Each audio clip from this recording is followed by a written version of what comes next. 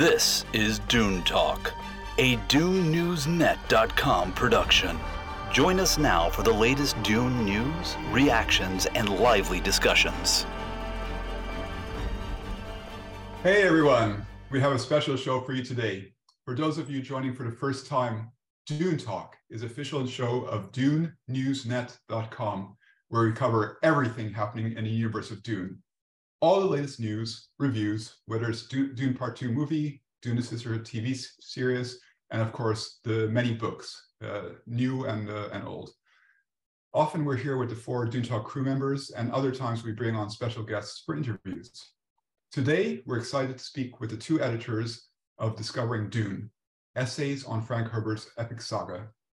As we covered on our website, this new book published by McFarland last summer brings together many insightful and well-researched perspectives on Dune and its themes, coming from 14 different authors in a way that should hopefully enrich fans' experience of exploring Frank Herbert's works. This is Marcus, your editor at DuneNewsNet.com, and I'm joined by my co-host, Garen. And if you've tuned in regularly, you know he's also a longtime fan of Dune and enjoys exploring the rich lore and themes found in the series. Hey, everybody, just want to say hi. We're so excited to have both Dominic and Trevor on. I really love delving deep, and that's what these guys do. They know how to do it right because they understand Dune in a way that many people don't. So we're excited to have them on today. Awesome. As mentioned, we're happy to introduce Dominic J. Nardi and Trevor Barley. Dominic's field is political science and has an academic background that includes a PhD from University of Michigan. Trevor's background is in literature, and in addition to an MLIS, he's currently working on a master's with concentration in Tolkien studies. So welcome both of you to Dune Talk. Wanted to give you each the opportunity to tell our viewers and listeners a little about yourselves and what you do when not editing a book about Dune. Thank you. It's a pleasure to be here. And yeah, believe it or not, we actually do have jobs. And editing Dune books is not our full-time job. Unfortunately, it would be great if we could do that. As Marcus said, I'm a political scientist. That might sound like kind of a non-profession for a lot of people. It's basically the use of mathematics and formal logic to better understand politics. And most of my work has been in Southeast Asia. I've worked for the U.S. Agency for International Development and the U.S. Commission on International Religious Freedom to study human rights abuses in Southeast Asia. Done some work for NGOs, and this is going to be relevant. It's not too much of a tangent because some of my work on Dune actually tries to marry some of the insights I've gotten from the political science literature to better understand Dune. But that's just to give you a bit of a sense of what I do normally. Hey, yeah, it's good to be here. Thanks for inviting us. I'm a software engineer by day, and by night, I'm a literature student in general, kind of all around curious person, interested in everything, and enjoy learning about the world and how it works. As far as when I ran into Dune, that goes back to middle school, actually. The library at the school I was at was very well stocked with kind of classic science fiction, Heinlein, Niven, that kind of thing. And I just kind of basically almost started at A and worked my way through Z, and anything that piqued my interest, I grabbed it. And Dune was one of those things. The first time I read it, I didn't understand it, but there was something about it that very much appealed to me. And I just kept at it until I kind of figured everything out. And I'm still figuring things out. It's still got depths to it that still lie unplumbed. Both of our names are on this book. I wanted to show this because I'm probably going to destroy my Dune cred right now, telling you how I first came to this book. My dad gave me a copy when I was younger because he knew I was interested in science fiction, and he said, "Hey, Dominic, this is like it's like the Star Wars of science fiction. If you like Star Wars, and I loved Star Wars at the time, you should read this book." And I did, and I didn't like it. And please don't kick me off the show quite yet. I'm going to finish my thought. Don't worry, we'll edit that out. Yeah, it's a difficult book, especially for younger people to get into. And I think I didn't understand the layers of it. I initially thought, frankly, it was a white savior story. And it was really only when I got into Dune Messiah and Children of Dune, and actually I first watched the Sci-Fi Channel miniseries of Children of Dune, that it clicked for me. And it's like, okay, this isn't a white savior story. This is doing something more interesting. And I went back and read Dune, and I was like, okay, now I understand. And it's subtle. It's, but you can see Paul's evolution into a charismatic figure and not one to be admired, somebody who becomes a despot. Dune Messiah is not subtle about it, but the original Dune novel is. So I, unfortunately, was not quite astute enough to pick that up in my first read, but obviously I am a fan now. Yeah, thanks for sharing about your experience and a bit about yourselves. So yeah, let's go right ahead and start discovering Dune.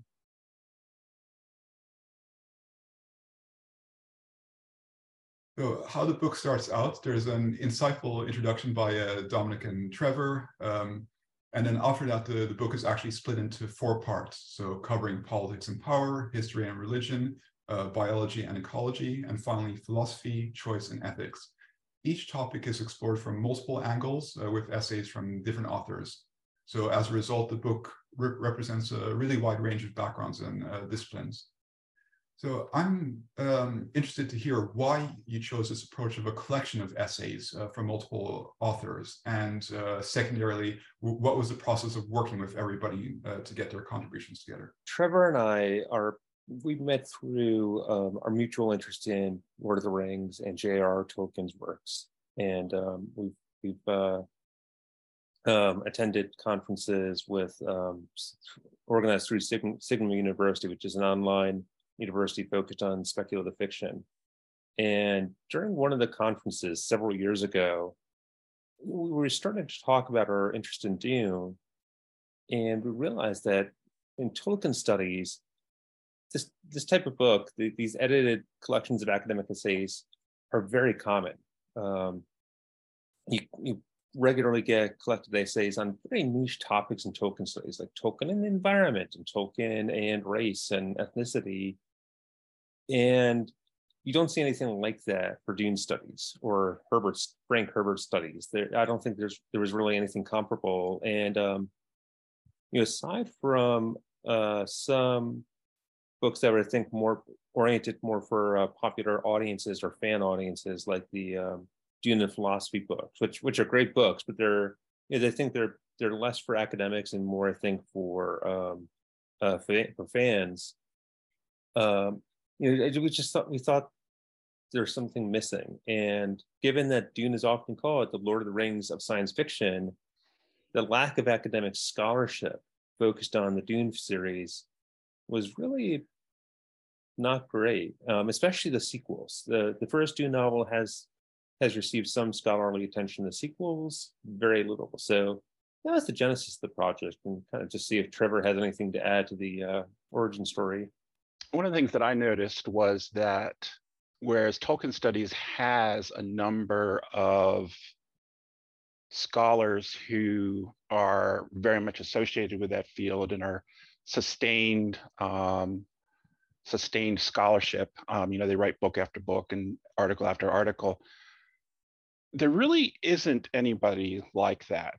The field of Frank Herbert studies and Dune studies and so forth. We're just now starting to see that happening. I think Kara Kennedy is one example of somebody who is kind of growing into that role. So my hope with this book of essays is not that. But I hope that it will inspire somebody, that it'll be something that will inspire somebody somewhere to kind of write that second and that third and that fourth and fifth and then the book and that kind of thing, and become a well known for being a Dune or Frank Herbert scholar. And I think that last point is really key. One of the things we have in the book, we tried to gather a bibliography of all the academic sources, so the academic books, journal articles. We even tried to find PhD and master's theses and put them into a bibliography. Now, this book has only been out for, I think, 2 months, and it's already obsolete because new work is always being published. But we want this to be a launching pad for future research. I mean, really, the best thing that could happen with this book is new scholars read a better book in 5 or 10 years. So when we were going through the list of the bibliography of scholarship, we found articles. We found some really great scholarship. With a handful of exceptions, it was mostly one-offs. People who were, scholars who were like in a philosophy department, or study. One of the one contributor to our book focuses more on Victorian era literature, and others focused on Byzantine history. None of the contributors to our book really had academic careers focused on Dune, but there was a lot of great scholarship out there.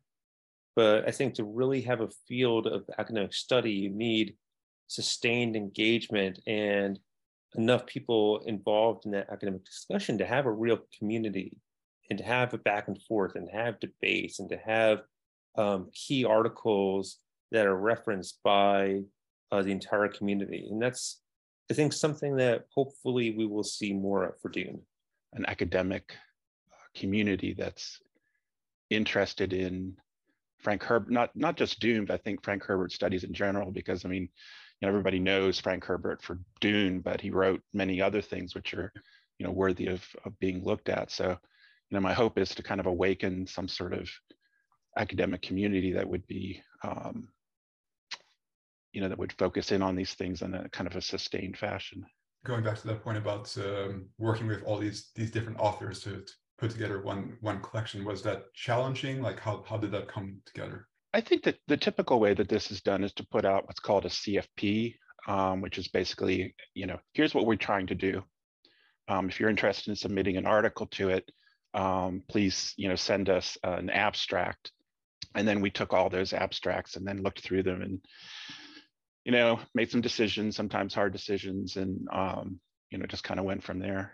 And the authors were all great. Been on book projects before where you have somebody who promises to submit a paper for the book and doesn't meet the deadline, doesn't communicate with you.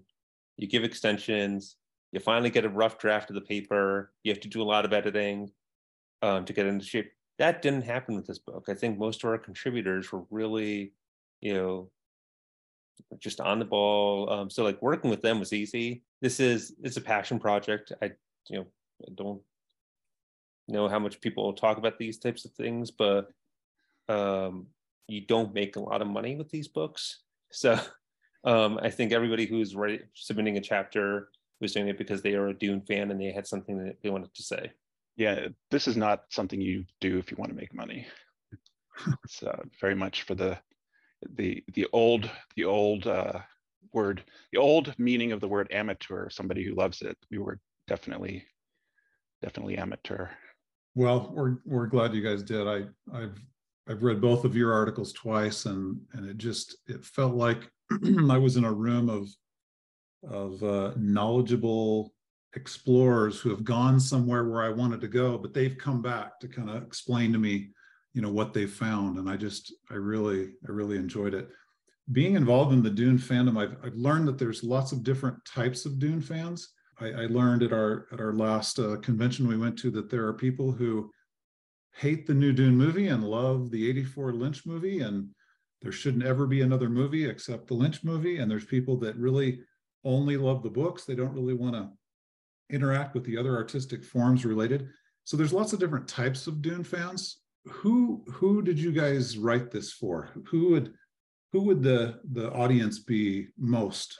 I think there's a couple different audiences. One of them is the scholarly community, folks who are professional scholars. We hoped to be at a level that folks like that could appreciate. But I think there's also a real hunger, and I saw this very much so in the Lord of the Rings Tolkien community. There are folks who would maybe not consider themselves a professional scholar, but they're interested in getting into it. They want to know more. They want to think about it. They want to talk to other people about it. They want to, maybe learn some of the terms of art and that kind of thing. That was another audience that the book is intended for. Is maybe your average fan, somebody who doesn't consider themselves a professional scholar or anything like that, to learn more, to get more into the thing that they love. Most academic books are really expensive.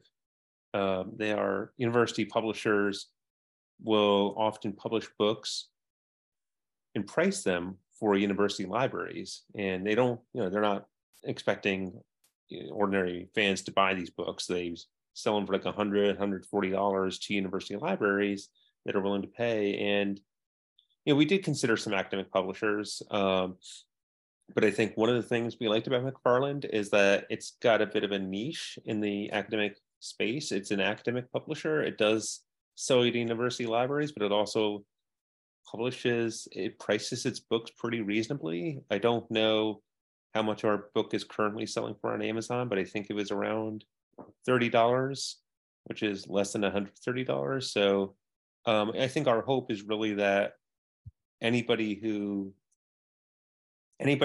can tolerate a little bit of academic jargon and isn't scared of footnotes can engage with the book. We were talking about how there have been relatively few academic studies of Dune, at least if you exclude the past couple of years where more has started to surface. So for our viewers who may be less familiar between that distinction of mainstream versus scholarly publications, how would you define the latter, and why is it so important for Dune to have more of this? I think one of the biggest differences with academic scholarship is that it's building upon previous scholarship. It's engaging in an academic community and an ongoing dialogue about something. People who have read academic articles, I'm sure will have noticed that there are a lot of sources, footnotes, endnotes, parenthetical citations, whatever the citation format. Academic articles are constantly citing sources, and that's because the goal of an academic work is to advance our knowledge on a topic. So the book is hopefully advancing our collective knowledge about the Dune universe. There are things, I can mostly speak to my article, but I think all the chapters do this in their own way. But in my article, I deliberately put something out in the world that I don't think had ever been expressed before. And that's what academic art work is supposed to do. Fan work or fan commentary is often, and I don't mean this pejoratively, because I think this is often very useful, but fan commentary or non-academic works are often re-explaining things or repackaging insights for new audiences. And there are a lot of great YouTube channels that do this, that they will explain why scholars think that Dune is not a white savior story. So they're communicating those ideas to a broader audience, but it's not necessarily generating new insights or adding to the world's knowledge about the Dune stories.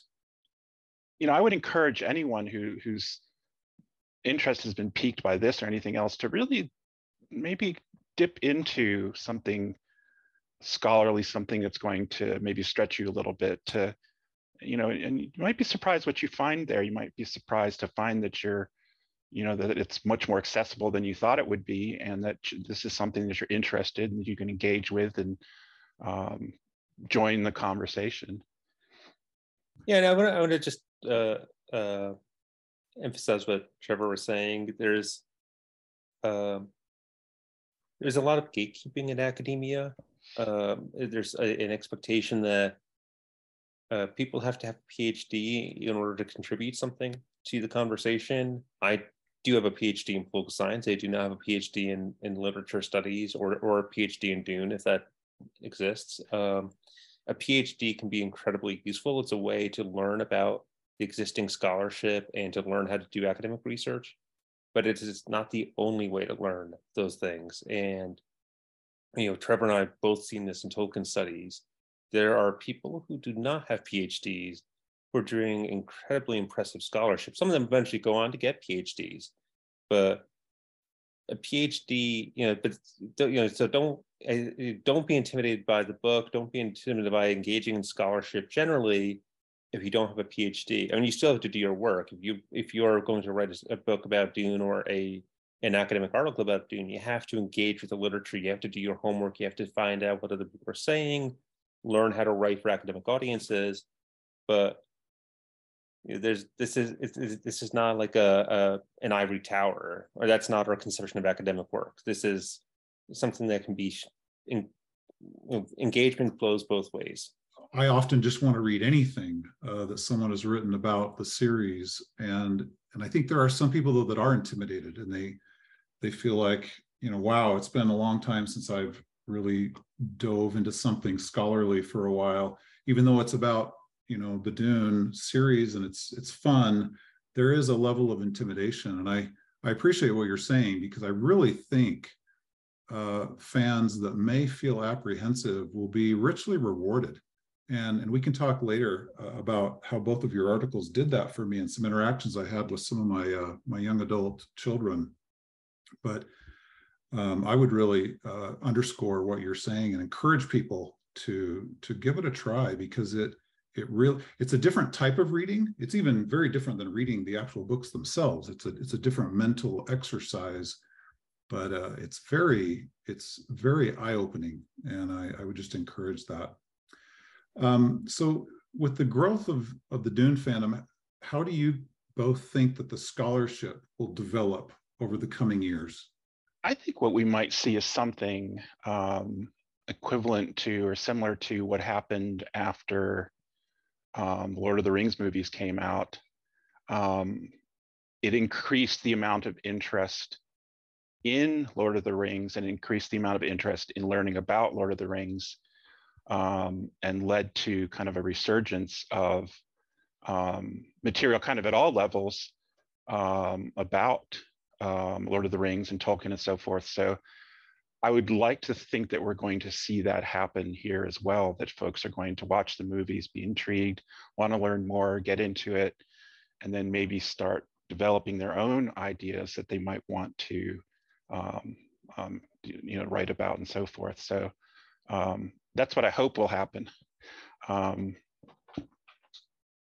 think we're starting to see it. I think we're starting to see that happening. Well, one interesting point that came up already in the introduction section, there's a comment about how you weren't limiting yourselves solely to the authorial intent. And to me, that was actually quite an interesting comment, because Frank Herbert, he has been very outspoken on some of his messages, whether it's the dangers of charismatic leaders or themes of environmental preservation.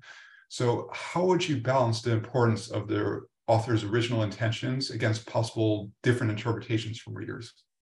Yeah, so this was something that I think we struggled with a bit, and something that came up when we had reviewers review drafts of the book during the peer review process. And by the way, the academic books, our book as well, did go through peer review. So for listeners who maybe aren't as familiar with the state of academia, widespread acceptance of this idea of the death of the author, which is that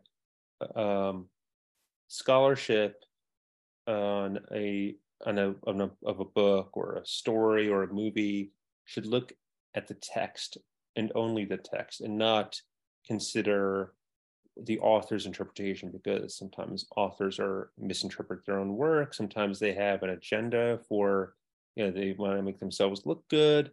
And, there are all sorts of reasons why some scholars are skeptical of looking at those ancillary materials or those author interviews or incorporating information about the author's biography into their interpretation of the work. And different contributors, I think, engage with that differently. I think we had enough people who looked at Frank Herbert's interviews and his commentary and his life and used that as a way to interpret the Dune books, that we couldn't say we were adopting a death of the author approach. We just didn't think that was, and I think especially for Dune and Frank Herbert, intellectually, I think it would be really difficult to do. And it would be frankly dishonest of us to say, we're only looking at the text if we've all actually been informed and influenced by what Frank Herbert has said. And my chapter focuses on politics. And the way I conceived of I tried to use Frank Herbert's comments in a very specific way. I looked at the text, I tried to understand what the text was saying, and that was the most important thing. But as we've said earlier tonight, the text is often ambiguous. It's a very difficult text to understand. And when I reached those moments of ambiguity, if I thought there may be possible interpretations, that's when I brought Frank Herbert in to say, okay, could you help me out a bit here? What is the text really saying? And that's where I think looking at Frank Herbert's interviews, especially interviews he gave around the time that he wrote Dune or that he published the novels, I think was helpful, and I think was an appropriate use of interviews. I think what's important is that you mark what you're doing, that you don't try to sort of get away with, saying something that's coming from the author without specifying that this is coming from the author. And I think as long as you're marking what you're doing, explaining what you're doing, and why you're doing it and what you're doing with it, I think it can work out. Working with the other contributors in the book, each of you also wrote your own essay, which covered different topics.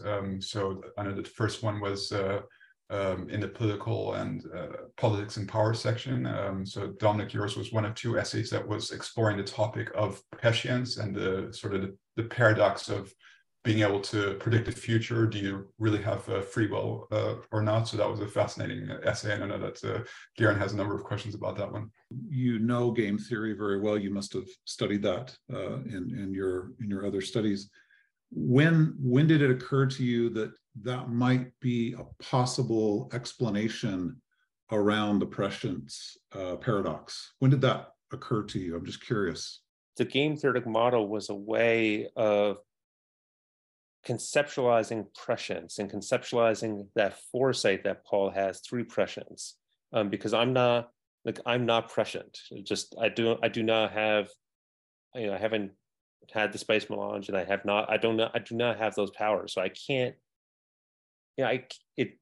understanding what it means for Paul to see various futures, but also have this deterministic vision of what his future is going to look like. That was really, I can't hold it all in my head, but if I draw it out in a diagram, it starts to make sense, because then you start to say, okay, it's possible that there might be branching pathways of the future. It's also possible because of Paul's incentives, like what he wants out of life, that maybe only one of those pathways is actually going to occur. No, that's great. I think it actually really did strip away a lot of the ambiguity for me when you showed the branching possibilities of a couple of interactions in your chapter. And I just thought that was a fascinating way to look at it. Because like you, when I first read Dune when I was 14 years old, I just wasn't mature enough to even contemplate, how that would feel or the paradox that can exist there. So I really thought that was just an ingenious way to explain it. So this is not necessarily a very intricate question, but I'm just curious what process you went through to decide which other types of stories related to prescience you included kind of in the second section called The Paradox of Prescience. Were those just stories that you were that you were a fan of, or were those, did you seek out ones that would be a good example of that scenario? A little bit of both. I try to, so just for listeners who aren't familiar with the paradox of prescience, this is the idea that if somebody has prophetic powers like prescience and can see the future, then in seeing the future, there's a paradox because they can't alter the future. And if they do alter the future, then the future that they saw isn't the actual future, which means they wouldn't have been able to alter the future in the first place. So that's the paradox. And one of the conclusions there from that essay was about how the Dune, the novels are warning us today about the use of prescience. For example, when we think about the tools that are all around us now, like big data and artificial intelligence, and how these potentially can have detrimental consequences on our society. So at what point in when you were reading the Dune novels did you reach that conclusion? You know, one of the things I was increasingly aware of at the time when I was writing the chapter is the Chinese government's persecution of Uyghur Muslims in Western China. And one of the things that made this type of persecution so is the government's use of big data and surveillance systems. There's been a lot of reporting about this. Human Rights Watch has done a lot of reporting. Massive amounts of data on people, basically how much energy they used, how many times they prayed, if they had a Quran in their house, if people went out the back door, maybe thinking that was something suspicious. They had, at one point I think they had like cameras like every 500 meters, just massive surveillance of these Muslim populations in Western China, and to the point where they had these systems that could identify somebody in, if a camera identified somebody's face, that could be matched to a database with, a criminal record, their religious history, their educational background, and voice records. So, and I should just clarify for people who haven't been following the situation closely, these people, for the most part, did nothing wrong, but the Chinese government ended up detaining millions of Uyghur Muslims, mostly on the basis of their religion, and specious claims that they might somehow one day engage in acts of terrorism. So I was writing the Dune chapter as I was seeing a lot of this unfold, and as I was working on a lot of those cases and meeting victims of that persecution, and it seemed like, even as extensive as the Chinese government's surveillance systems was, it was still imperfect. There were still things that it couldn't do. In processing all that data took time and a lot of manpower. Well, imagine if it didn't. Imagine if that system could be perfected. Imagine if the dictator of China knew the future, had all the data, both in the past and in the future, that they needed to identify the next threats that might come up. And that's, I think, what we see in Dune with Paul and then later the second, that prescience gives them that ability. They know what their enemies are going to do next. They can anticipate that. They can anticipate the next move after that. And that just gives them a huge advantage, and one that I think is frankly chilling. And I think that's why, spoiler if you haven't read the later books, but I think that's why Leto II in his Golden Path is essentially a way to get away from prescience and to free humanity from prescience. It's because of that, because it's that type of foreknowledge in the hands of a political ruler, I think just inevitably leads to tyranny.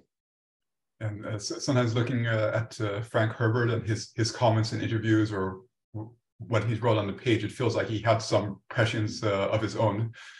So going back to that, the concept of authorial intent for a moment, would you say that what you're talking about is part of his message from the start, or that at least you would have been aligned to the same conclusions if you were around today?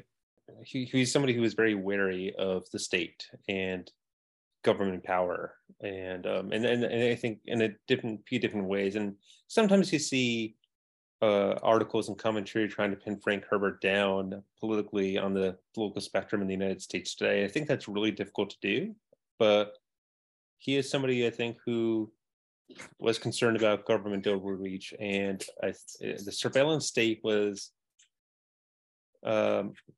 CCTV cameras had been invented and were being used in public spaces when Frank Herbert wrote Dune, but the type of surveillance that we have nowadays probably was not, I don't think, any unimaginable, and much less social media data, all the data that internet service providers have on our online activities. That's just a massive amount of data and massive violation of privacy that I think, again, I don't want to put too many words in Frank Herbert's mouth, but I think there's definitely applicability of what he wrote to some of these issues we're facing today. Frank Herbert was scared of superheroes, and I think, of course, Dune is warning about superheroes. He did not like it when people tried to take away other people's. And here again, I'm speaking for him, but I probably shouldn't be wording it quite this way. But I think he was very uncomfortable with people not thinking for themselves and turning over their thinking to people in charge. Thanks. So let's switch over from politics to religion. Trevor, your essay was a critical moment. So focus on like the influence of the Orange Catholic Bible on Paul. So when did it occur to you that the Orange Catholic Bible may have played a crucial role in Paul's transformation? That actually goes back to, I think, the second time I read it, I kind of understood more of what I was looking at. And I can remember looking at that, and there's a passage where Paul talks about the Orange Catholic Bible playing a critical role in his transformation. So he's very much aware of it himself, but Herbert never gives us any more information explicitly about what that actually was. What was that critical role that the OC Bible played? So I think I've always been kind of intrigued by that. And then when this book came along, it seemed, logical for me to kind of take that question that had always been in the back of my mind and try and see if I could do something with it and try and find out exactly what did Herbert mean by that.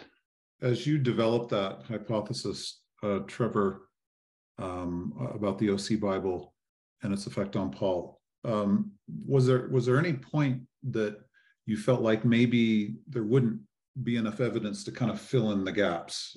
Did you ever, I guess, question your hypothesis? I did, and I actually still do. I kind of did the best I could with what was there.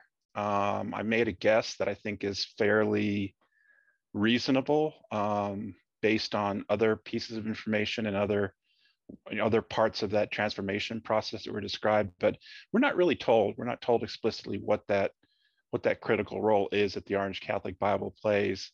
We are told that there are other texts that do have, like the Liturgy Against Fear, that does have an explicit impact on him.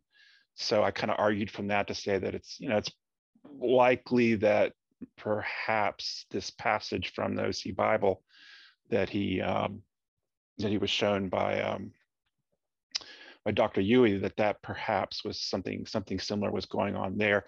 And there's some other indications in other parts of the book that words had the capability to cause him to change, to start thinking about things or to go through some kind of transformation process. So I think to answer your question, I'm still not 100% sure, but I feel like I've probably done about the best with the data I have.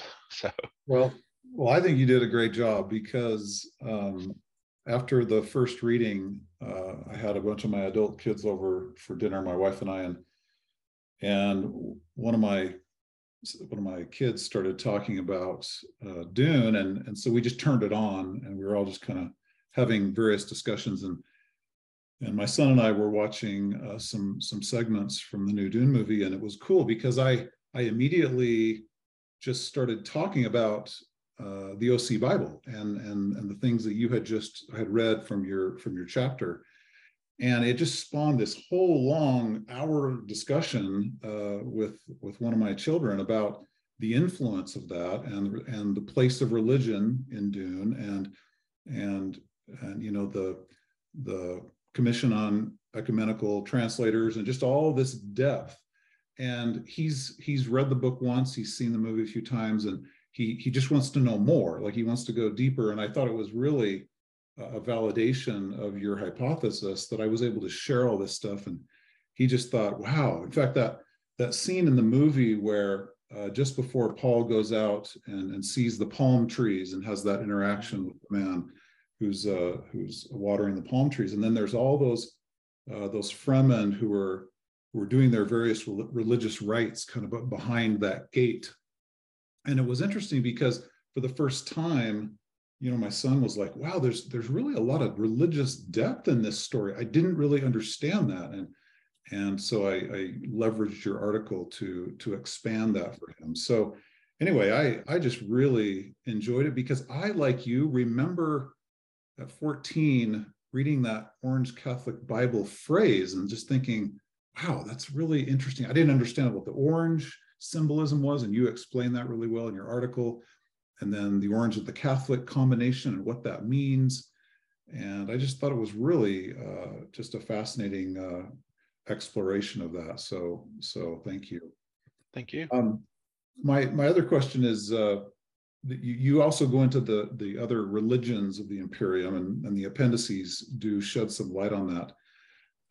But it doesn't go very deep for the role that religion plays. Obviously, you comment on how important it is in the Fremen society and culture, but it really, in my opinion, doesn't go as deep into religion as maybe it could have. And do you, how do you feel about that? The level of complexity that Frank Herbert put into it, and do you wish maybe he would have done more? Just your opinion on that. Yeah, very much so. I really wish that he had put more in about we get a lot about the Fremen religion. There's quite a bit in there about that, but we get very, very little other than what's in the appendix about the religion of the non-Fremen people. And I think it would have been fascinating to see more of that. I'm especially interested in there's some syncretic religions like Nava Christianity and Buddha Islamic and that kind of thing. And I'd be very interested to hear, how did Frank Herbert think that that was going to work, a religion that was Buddhist and Islam? Those to me seem to be very, very different things, and yet he felt that there was at some level some way that they could get together. So that's the kind of thing I would like to see more of. The Dune Encyclopedia has more information about some of these topics, but it's not canon. Frank Herbert enjoyed it when he read it, so I think it might be called author approved fan fiction, something like that. So, but anyways, the point I'm trying to get at is I think the Dune Encyclopedia scratches that itch some, if you can deal with the fact that it's not canon. It's somebody's very, very creative expansion on the Herbert material, but it's not canon. But it does have some interesting ideas. It's very hard to get a hold of. If you do happen to see a copy of the Dune Encyclopedia in a used bookstore or something, it's well worth grabbing and taking a look at. Trevor, just one last thing. I really love how you incorporate both the fact that the spice obviously was a major contributor to Paul understanding what his innate special abilities were and prescience and his evolution as a character.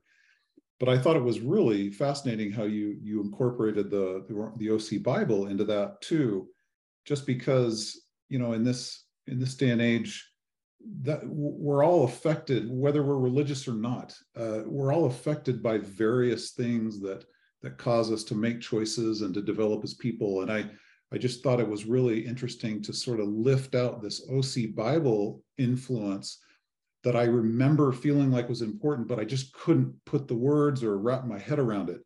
And so you kind of satisfied that for me in that respect, because there were a lot of factors that came into play in the evolution and how Paul evolved into who he became.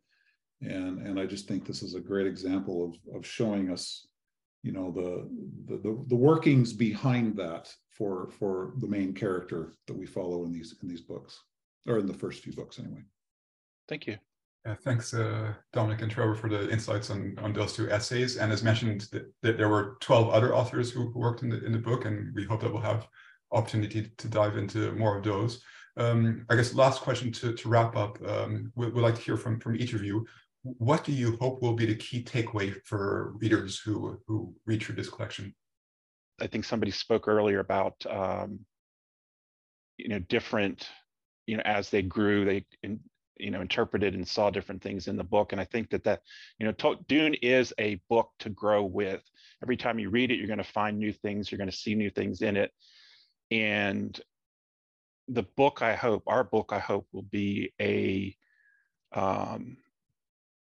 way to help people see new things that they haven't seen before. What I hope people reading our book take away, though, is that this isn't just that Dune isn't just a fun book or a good book or an entertaining book, but it has something meaningful to say about the state of the human condition and the world, and there's real wisdom to be taken from it. I think that will be different for every person. But I think if you really engage with the text, it has the potential to inform how you think about the world. Dominic, you just touched on the fact that it really is something that can enhance and enliven our life experience, a book like this and a series like this. And what I like about what you guys have done with this collection of essays is you're kind of pointing the spotlight at some of those interpretations that have enlightened others and can enlighten me if I read it. And I love that further, expansion of my understanding. Just like both of your articles, I would have never, well, I can't say never, I just don't think I would have come up with a game theory model actually being a great way to explain prescience, and then the OC Bible things that I talked about a moment ago. And I love that I can be shown more about this book that I love so much, this series that I love so much, and how I could look at it differently and bring another interpretation into my life and see how that affects my life experience. So I just think, again, like I said earlier, I think those who will read these essays will be richly rewarded in subsequent readings of the series, because it's things that you may not have thought about before from a specific perspective and interpretation, and it's very rewarding. That wraps up our discussion of Discovering Dune, Essays on Frank Herbert's Epic Saga. It's available now on Amazon, both in ebook and paperback formats, as well as other places where books are sold. Dominic and Trevor, it's been an absolute pleasure having you on the show to talk about your book and give us some of the insights into that. So hopefully more to come. Wanted to give you both a chance to share any other projects that you have coming up, or where people can find you on social media or get more information. Well, I'm actually right now quite busy finishing up the degree from Signum University, so I haven't had a chance to think outside of that. I have a blog that I don't update all that often, unfortunately. It's called Nardi Views, which is my last name and the word views. Also on Twitter, you're welcome to follow me there if you want my takes on the latest Star Wars episodes. I did also work on a book from a few years ago, Star Wars and TV, like Star Wars, the Transmedia franchise, focused just on the TV shows. It is already out of date because there have been at least 4 or 5 different new TV shows since that book was published. So I am actually in the early stages of thinking about a way to update that book with my co-editor. So if that sounds at all interesting, feel free to follow me on Twitter or my blog, and you'll get updates there. You can find me on Twitter at Dune Companion, and I really like going deep, like both of our guests have done today. So, yeah, we'll see you on Twitter. And this is Marcus Gabriel, your editor at DuneNewsNet.com. So you can find me writing at DuneNewsNet.com or on Twitter and Instagram at DuneNewsNet. Yeah, and look forward to more interviews coming up, as well as our continued coverage of Dune Part 2 movie, Dune the Sisterhood TV show, comics, games, everything else. You can find it all at DuneNewsNet.com. Take care. We hope you've enjoyed Dune Talk. Remember to like, subscribe, and turn on notifications so you know when the next episode drops. Stay tuned to DuneNewsNet.com and add us to your social feeds. Be the first to hear breaking news and reviews.